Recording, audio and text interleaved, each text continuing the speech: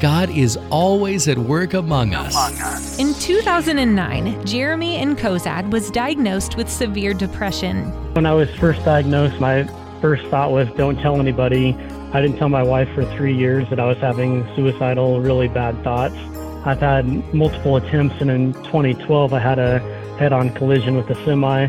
I woke up mad that I was still here. That accident was a faith turning point for Jeremy and his family. My wife threw her hands up and said, I'm done trying to fix it.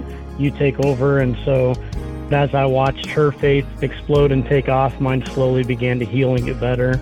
And ultimately, we know that God's the healer in this situation. And looking back, we can definitely see his hand in our journey through this entire challenge and journey of mental health. Jeremy has been stable for 6 years now, and they celebrate all God has done in Jeremy's life and in their family by investing in the ministry of MyBridge as day sponsors. It can be a challenging journey, but healing can happen.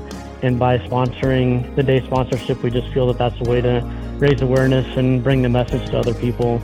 If we can help one person, it's worth sharing, and that's important to our family. Reserve your day to celebrate a milestone event or remember a loved one through day sponsorship on Day Sponsor Day, January 17th, or today at mybridgeradio.net. God is doing something right now.